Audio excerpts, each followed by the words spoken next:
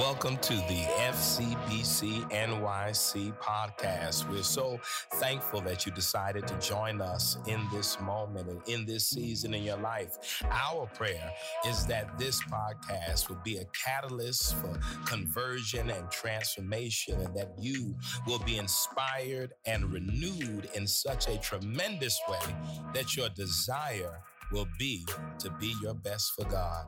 Again, thank you for listening, and we're excited to see what is next in your life. We live, we love, we serve. Listen, we all are privy to mistakes. I've been worshiping the Lord in this place. I don't remember everything I'm supposed to say. Y'all have some grace with me this morning. It's a lot of words, okay? It's a lot of words. We live, we love, we serve. And don't y'all tell Pastor Mike, all right? All right. I love you too.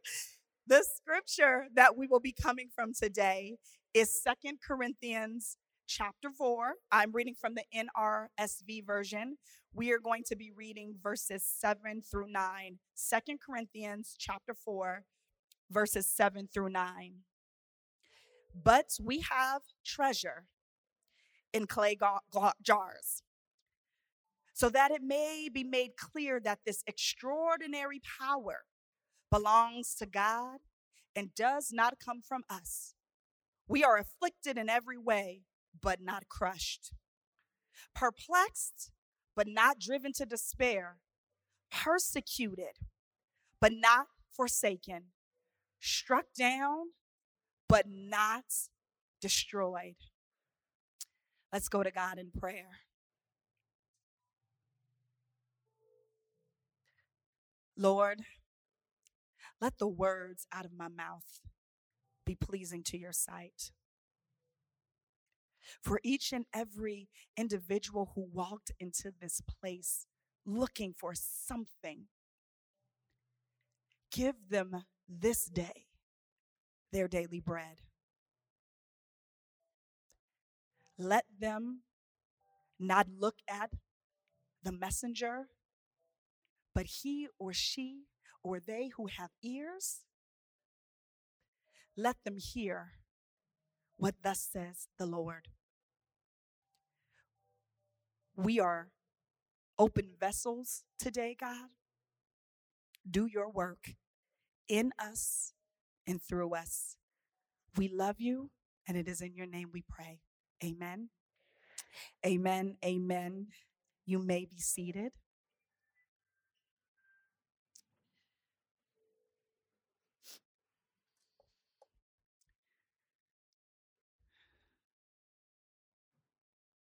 If you know anything about Paul, we know that he is the founder of this thing we call Christianity. And there have been a lot of things that have said about Paul, and a lot of our understanding of even what church is doesn't always actually come from Jesus. It comes from the letters that Paul wrote. And oftentimes, I think we look and read those letters and we get context for what those particular churches were experiencing. Because if we remember, Paul never wrote letters anticipating that they were going to be canonized into a thing called a Bible. Paul wasn't really even talking to any of us. Paul was establishing churches. Those churches were having circumstances. They were writing to Paul. And Paul was writing back to those individual churches about what they should do in their churches. And sometimes we have taken all of that because it's in this thing called the Bible, and we have made it meaning for how we should do church. And that has caused a lot of confusing, because one time Paul says, turn to your left, and then the next time he turns to your right, and you're like, what are we supposed to be doing? And often we're looking at those letters for understanding of how we should live our lives. But I think that Paul's words actually reveal a lot about who he is as a person. Because the reality is that when you lead, you're never outside of your experience. You do not lead in a vacuum, meaning that whatever you are going through transfers to the people that you are leading. And so we can gain a lot of understanding about what Paul is going through by simply reading his letters. And if you read 2 Corinthians in full, it is a little bit disjointed for a few reasons. The first being that they believe that it's just a mixture of a bunch of letters. It's not one full letter. So it's a little confusing. But also, 1 minute, Paul is happy and saying blessings and thanksgivings. The next minute, he's coming after the church of Corinth. The next minute, he's feeling a little anxious. The next minute, he's going through trying to reconcile with them. Paul is going through some highs and lows of that letter because Paul was going through some things. And I believe that by the time Paul wrote these letters, he was in distress. Again, I said he was traveling around. He had spent maybe the last decade establishing these churches. And he wasn't staying there. He established a church here. He'd go about his business and he established a church here. And while he's over here, the folks at this church are writing him letters and asking for advice. And he's giving them advice and then they ain't listening. Anyone ever come to you and ask you for advice? Like it's not unsolicited advice. They have come to you because they believe that you might be a subject matter expert on something. They have come and asked you, and then they go and do something else. And I mean, it's their lives, right? So it's fine. You can do what you want, right? But then you keep coming back. Why you keep coming and asking me if you're not going to do what I told you to do? It's like some of us be coming to these wailing steps every Sunday. Oh, Lord, give me a sign. Tell me something. God's telling you something. And you go back and do whatever you want to do. Then you back at the wailing steps the next Sunday. And God's like, you know what? I'm not fooling with y'all no more. I told you what to do. So Paul is probably a bit frustrated because he's trying to get this thing together. Remember, Christianity is this very new thing. There are these very new people, and he is traveling. And it's not like he's flying on planes. This man is walking. I don't know if he's on a camel. However he's getting to where he's going, he is tired. And when you read chapter 1, verse 8, Paul says, "We do not want you to be unaware, brothers and sisters, of the affliction we experienced in Asia. For we were so utterly, unbearably crushed that we despaired of life itself." Paul didn't even want to live anymore. He despaired the notion of life because of what happened in Asia. And you're probably like, well, what happened in Asia? If you go back and you read Acts 21, you find that Paul had gone to Asia. And he was telling James and his brothers about all the goodness that he was doing, all of the Gentiles that he was bringing into the fold, all the people who were learning about God. And he was excited. And they're like, we are excited for you, Paul, but you were in Jerusalem. And we believe that the folks are going to hear that you're in Jerusalem. And we have a problem because the Jews here believe that you are teaching something other than their understanding of the law. So here's how we're going to fix this. There are these 4 men who need to go through this purification ritual. They can't afford to pay for it. You pay for their purification ritual in the temple, and then they will see that you're not going against the law of Moses. Paul is like, bet, I'm going to do it. They go to the temple. He does the ritual. They think it's all good. A few days later, some of the Jews who saw Paul in the temple are like, that's that man who's speaking other than the things that we know to be the law, who is going against our people. And it says that they riled up the entire city of Jerusalem. They dragged Paul out of the temple and commenced to beating him to death. And they are beating him so bad within inches of his life that the Roman soldiers have to come in and carry Paul out. But then the Roman soldiers assume that Paul must have did something to begin in this beatdown, and so they arrest Paul. And Paul is essentially on house arrest for 2 years, trying to prove that he didn't do the thing that they said he was doing, which was desecrating the temple, for 2 years. Then they had to move the man to Rome because there was a plot on his life. 2 years. You ever been just doing the things you feel like God has called you to do and life just starts happening and you get hit and you continue to get hit and you continue to get hit and you're like, what is this? And I feel like there's a particular extra layer of pain when the work that you do is God work. When you are like, God is literally my boss. And we're doing these things to expand the kingdom. I know there have been plenty of times I have preached a sermon here and gone on the side and cried my eyes out. There have been plenty of conversations that I know, and not only me, who have been like, for real, this is what we get for doing your work? Like, I could have been a welder for this. Like, what is this? Like, this is my reward for serving you. Because the reality is when we go through things, life doesn't stop. Right? Sometimes we like to be like, pause, put me in a cryogenic, holder. Pause, let me get off the ride. Can we let a few months pass? Can we let a few years pass? Let some time pass by. But we don't get to stop. We get sick and we still got to figure out a way to feed our kids. We lose this job and we still got to figure out a way to pay our bills. We got to still keep showing up while life is happening and we just don't know what to do. And so I believe Paul is in distress. He is in jail. He is experiencing these things and he's still trying to encourage these communities. But I also believe that Paul was probably trying to encourage himself. How do I keep going? What am I supposed to say? I have nothing to say to these people. What do you want me to do? And he picks up that pen and he writes, but we have a treasure in clay jars. To understand the significance of clay jars, you'd have to understand how they were made. You see, a potter takes and shapes a piece of clay to its desired shape.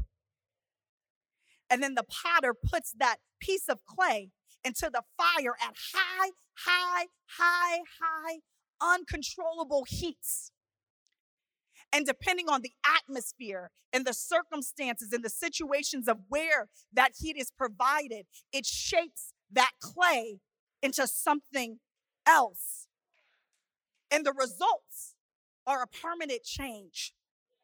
And when the clay comes out, it is stronger, but it's also weaker. Meaning it's strong because now it is this solid structure, but now it's weaker because it can break. The bonds are so porous that if you drop that thing, it dings, it breaks. Where if you drop a piece of clay, you just pick it right back up again and you can reshape it. But once it has become a jar, it is fixed. There's a scripture in Jeremiah 18 where it says that God is the potter and we are the clay. And so if we can imagine that that's who Paul's talking about, we are the clay jars, that God molds us to this desired shape. And God says it is good. But then God has to put it in the fire, and the fire is life. It is just life. And the heat happens and it gets turned up at high temperatures and things happen that we didn't anticipate and things don't go the way we thought. We thought it was supposed to go left and it goes right. And all these things happen. We get broken. People pick us up. They drop us. They dent us. We get bruised. All of these things happen.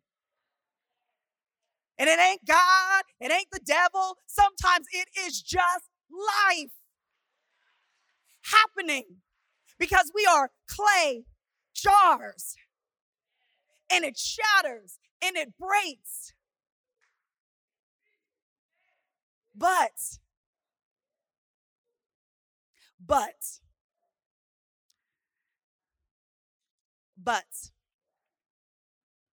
from the time I was a little girl, I have loved words.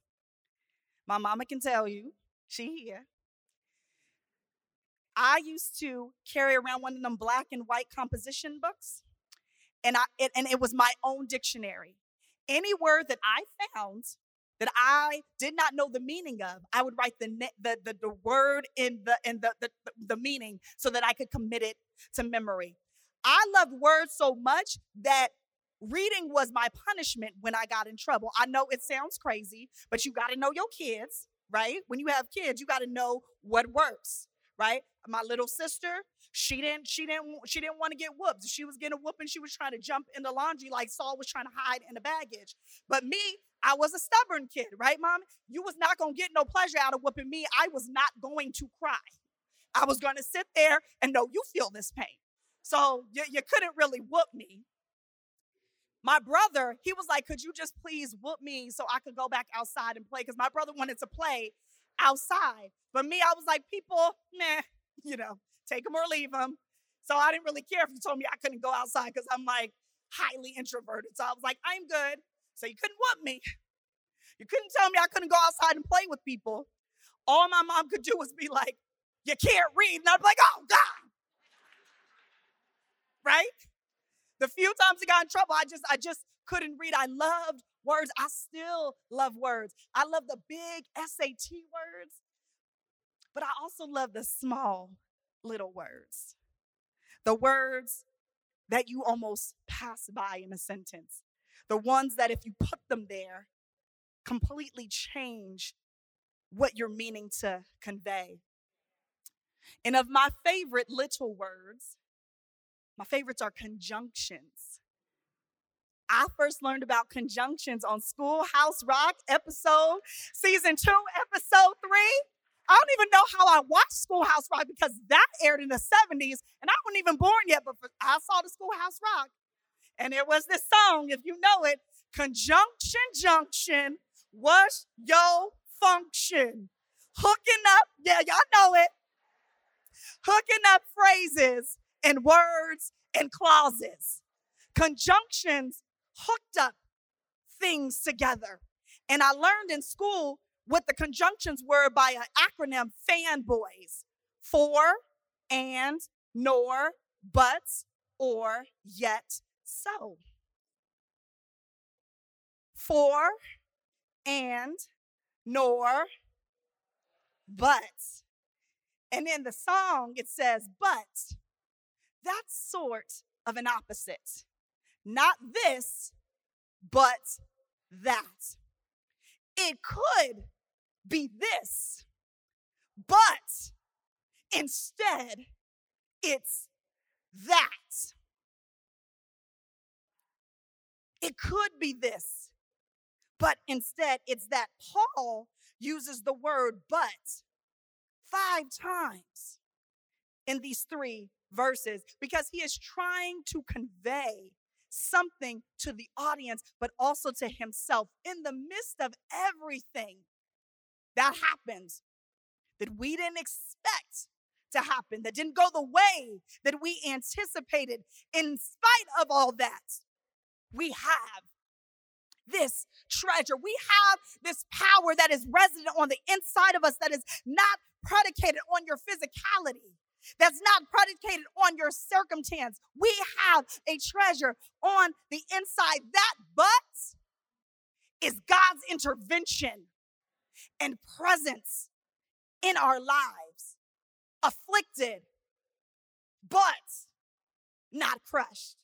Yes, you are suffering and you feel compressed, but you could have been pulverized.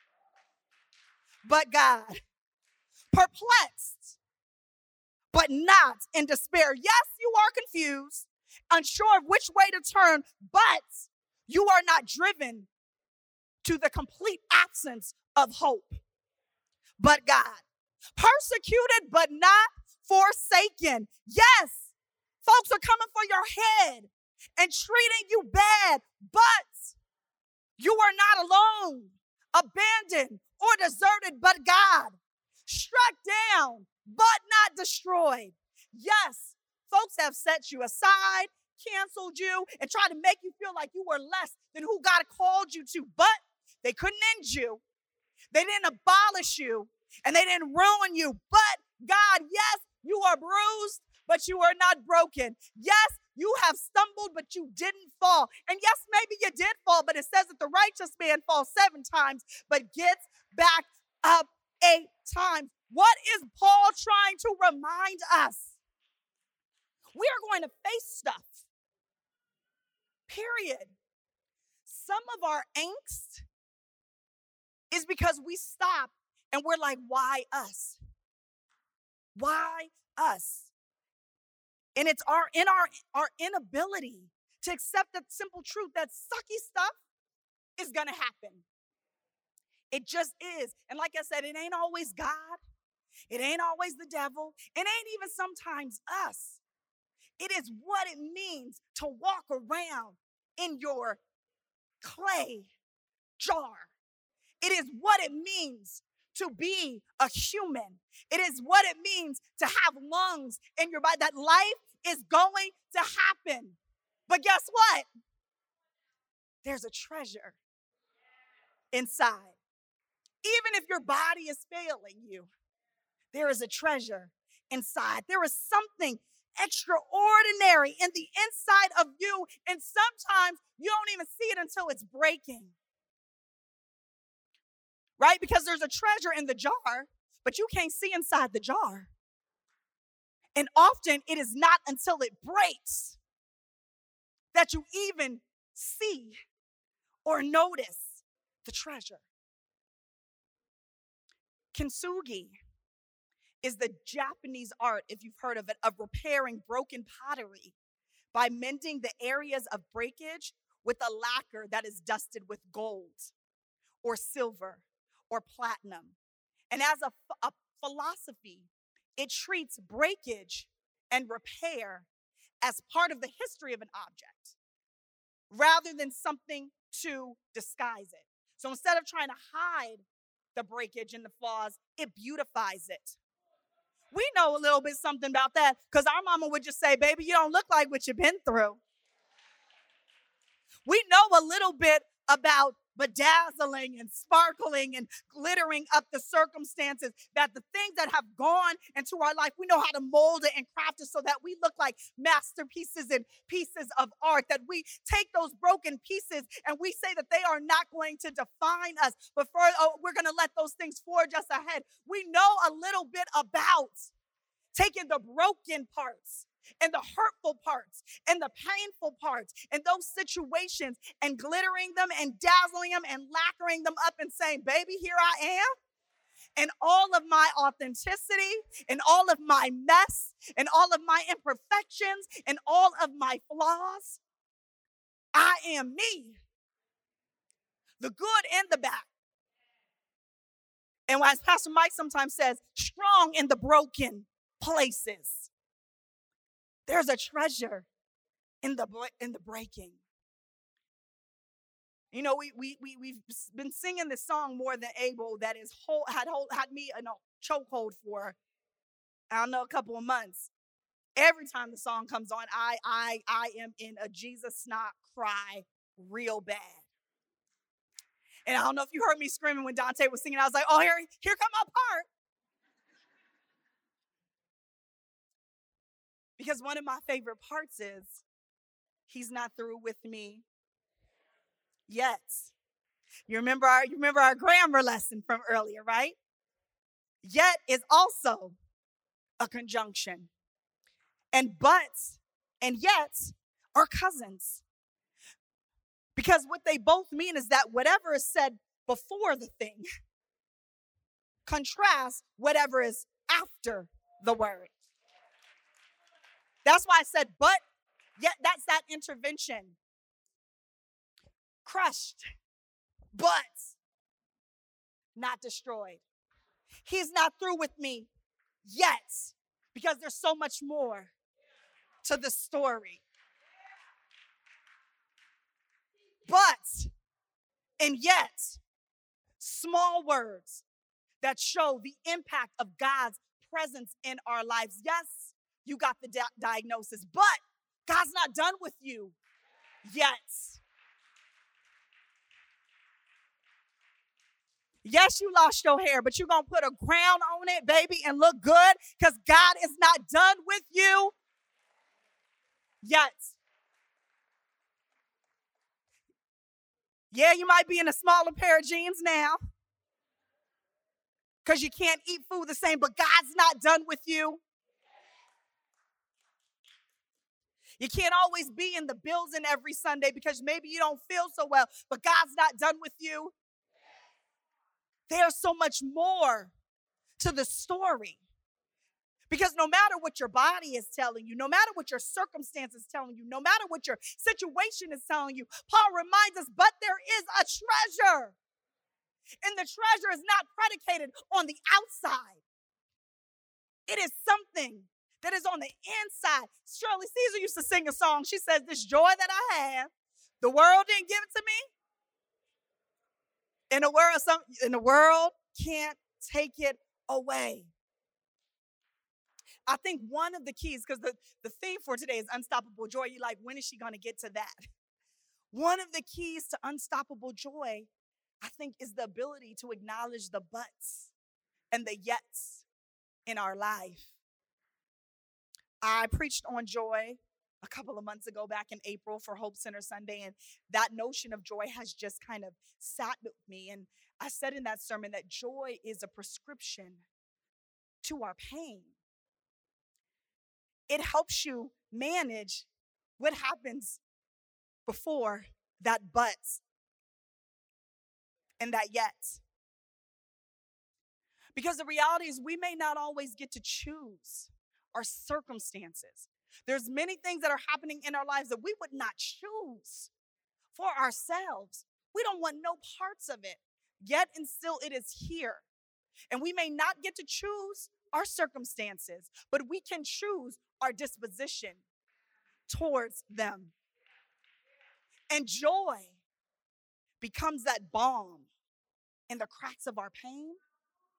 It becomes that gold dusted lather. It is lacquer. It is that response to inhumane circumstances in our life and in this world. Joy is a choice to live in the counter narrative. Because sometimes the only narrative we like to live in is the negative one. But our joy gives us a counter negative. It doesn't deny what we are experiencing or going through, but it just reminds us that there is something else because God is not done with us yet. I get to choose how I show up to this party. Even if I didn't want to be invited, even if I didn't want to be here, I get to choose. And I think what Paul was saying was, I choose joy. But not just any type of joy, an unstoppable joy. Because an unstoppable joy is one that is impossible to prevent. It's not predicated on what you're experiencing or going through. It is your choice to show up and find that little bit of gold lacquer in the midst of a lot of stuff. It is the choice when you are broken and dropped and in pieces to decide that you're going to get back up again. It is a choice to smile in the midst of your tears. It is the choice to say hallelujah even when you're angry at God and you don't understand. Joy is a choice. It is the choice to live fully in your unique clay jar, because that's the other thing about they're not all made the same.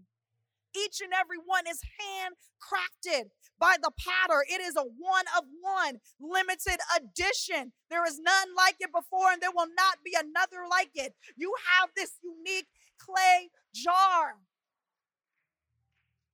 And whereas some people try to discount you because of the dings in your jar, because of what you might look like on the outside, God says, but there's this treasure. The world looks at this. God looks at this. And sometimes we have to remind ourselves, because in a world that fights daily to take away our beauty and our individuality, that tells us to adjust to whatever the culture is saying or doing, we have to find ways to show up and show out as who we are. We saw Sunita in that video talking about her cancer journey, and we were talking about how may I share the story? When she realized that she was going to lose her hair. So she decided that she was going to buy a crown. so that when she lost her hair, she wore that crown. She reminded herself of who she was. Her hair did not define her. And if you look at her today, she got these pink braids. If you follow her on Instagram, she'd be like, let me show. Look, she'd be like, y'all, my hair is growing. These edges are back. And but whether she had the hair or not, she chose joy. You saw her in the video, she was like, I'm going to put this makeup on. Y'all going to see me out here cute. She didn't let it define her, though it will always be with her in a way. There are some things that we experience and go through that are always with us. That doesn't mean that they have to define us. That is a choice. And at the moment you look in the mirror at your clay jar and have the nerve to say that it's not enough, it's not pretty enough, it's not shaped in the right way. Why does my handle look this way? You remember that the potter crafted you.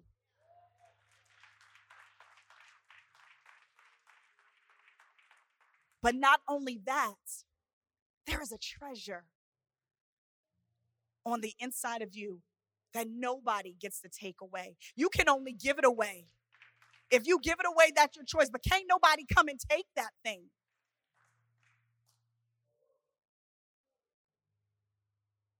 Who are we to deny what the Lord can do? It's okay to have faith and be in expectation of something changing. But whether it does or not, a treasure. You have the choice to choose joy in spite of your circumstances. Amen. Amen. Amen.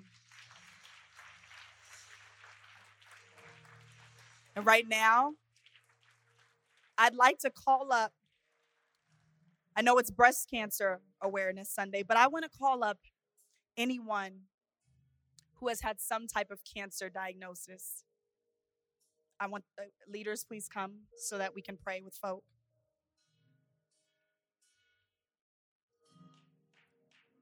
And we want to pray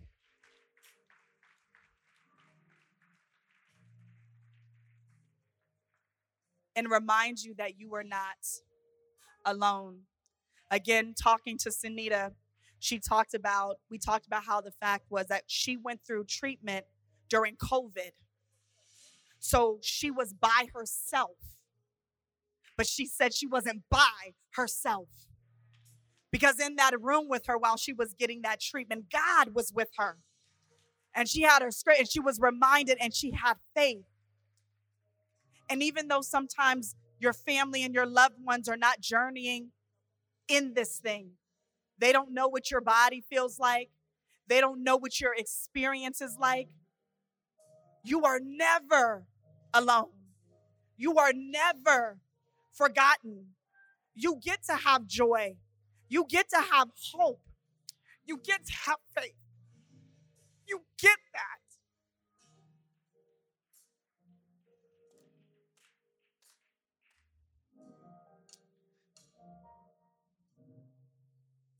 God, we are here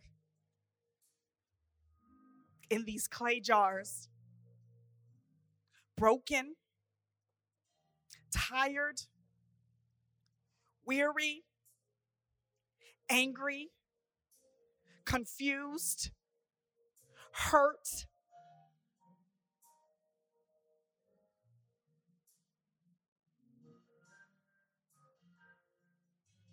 We don't always have the words to articulate what we are feeling on the inside.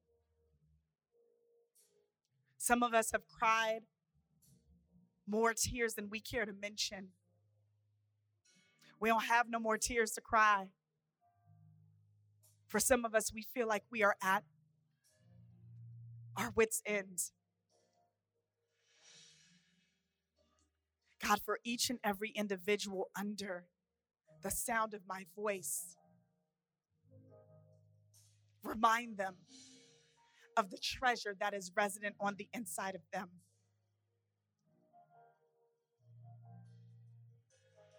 Cancer is a word, but it's not the end all be all. There are still things that you have called them to, still visions that they have and dreams that they want to dream and things that they wish to do. And every day that they wake up, let them be reminded that they are enough. At 1%, at 10%, on the days where they can get out of bed and the days when they are resting on their back, that there is still something on the inside, a treasure of extraordinary power. Because we know what happens when our weakness links up with your strength, God. We can do exceedingly and abundantly more than we thought or imagined, because you are more than able. Let us not give up on ourselves. Let us keep fighting and pressing, because there is going to come a day when we all meet you. And when we do, we want to hear those words, "Well done, my good and faithful servant." God's not through with you yet. There is so much more to your story. You get to rejoice. You get to put on the crown. You get to dance. You get to eat all the foods. You get to do what you want to do. You get to walk in the shoes that you want to walk in. You get to live. So because you are still here, live. Because there's still breath in your lungs, live. Don't just survive, thrive. Whatever that looks like for you, and it may not look the same as it did a year ago, 5 years ago, so what? We are ever evolving. We change. We adjust. We go in the fire and we come out stronger. But if I remember those 3 Hebrew boys, they were in the fire, but they certainly were not alone. And there is a God who walks with you and talks with you and knows you by name. Your name is powerful. Your name is unshakable. Your name is adaptable. Your name is child of God. Your name is worthy. Don't let the diagnosis define who you are and the name that God called you by. Because God doesn't see your outside. God sees that treasure on the inside. And we thank you, God, for these collective moments. But in the moments when they are alone, and it's the dark of night, and that despair that Paul talks about hits, remind them there's a treasure on the inside that the world didn't give and the world can't take away. Amen. Amen. Amen. Thank you for listening to the FCBC NYC podcast. We hope that what you heard was informative and inspiring, and in some way created a space for you to have a creative encounter with God. You can follow us on social media and on the internet at fcbcnyc.org. Please follow and also contribute. If you've been blessed by what you heard, support us financially that we may continue to offer these podcasts. Thank you again.